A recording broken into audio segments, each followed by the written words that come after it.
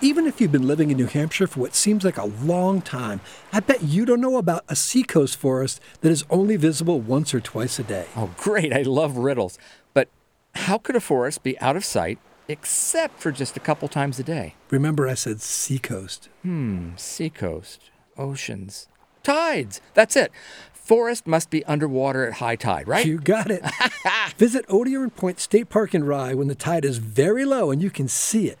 I'm Dave Anderson with the Forest Society. And I'm Chris Martin with New Hampshire Audubon. And this is Something Wild.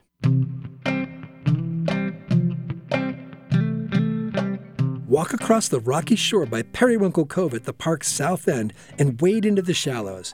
There you'll find tree stumps that look like they might have been alive a year or two ago, but they're actually closer to 4,000 years old. Those wet stumps and other evidence from the Isles of Shoals 5 miles out in the Atlantic all tell a remarkable story about New Hampshire's ancient coastline. And some relatively new discoveries and new technologies are helping to refine the picture. Imagine, it's 12,000 years ago, and you're standing at what we now call Odiorn Point. Maybe 8,000 years earlier, the land, compressed under the weight of the glacial ice, began to emerge.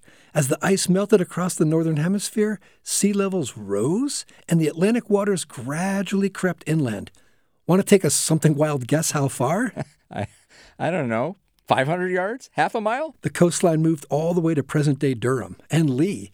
That's over 10 miles inland. And then after the glaciers melted, the Earth's surface slowly rebounded over thousands of years. Relieved of all the weight of that ice, the land actually gained elevation, and the coastline retreated all the way out to beyond the Isles of Shoals. So, for a time, where Odiorn Point is now was basically a forested coastal wetland? The Isles of Shoals would have been low hills on the eastern horizon, overlooking the Atlantic Ocean. Incredible! The stumps seen only at low tide at Odiorn are remnants of an ancient forest. Pine, hemlock, white cedar, which grew here some 3,500 to 4,000 years ago, until it was drowned again by the encroaching saltwater. But wait, there's more. The present-day seabed has also revealed clues about New Hampshire's wildlife 10,000 years ago. Fossilized mastodon and woolly mammoth bones. 10,000 years ago, there were mammoths and mastodons walking through Durham and through the seacoast and all through New Hampshire. There's no question about it. That's Will Clyde, a geology professor at the University of New Hampshire. His office is where a New Hampshire scallop fisherman went with something really odd that he found amid the stones and shells in his drag net. A New Hampshire fisherman pulls a woolly mammoth tooth out of the ocean. You're right. You don't hear that every day. I tend to study periods that are much further in the past.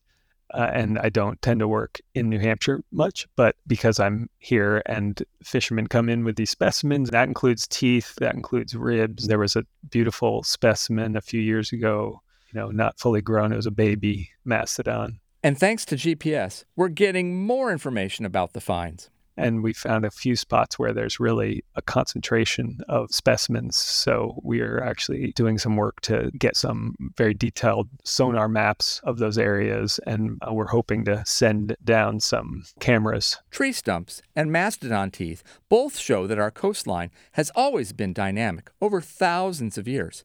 But we're seeing the rate of change accelerating. As a geologist, this is a very short time scale. And now, just in our own lifetimes, we're being challenged by the movements of the shoreline because of sea level change. The geological effects of climate change, these are all very active processes that we're able to observe in almost real time at this point. Understanding the time scale is critical. 12,000 years is like the blink of an eye in geologic terms. And today's coastal changes are likely to take place even faster as the world's massive glaciers, the Greenland ice sheet, and the vast Antarctic ice shelves retreat over mere decades. Certainly adds a different perspective.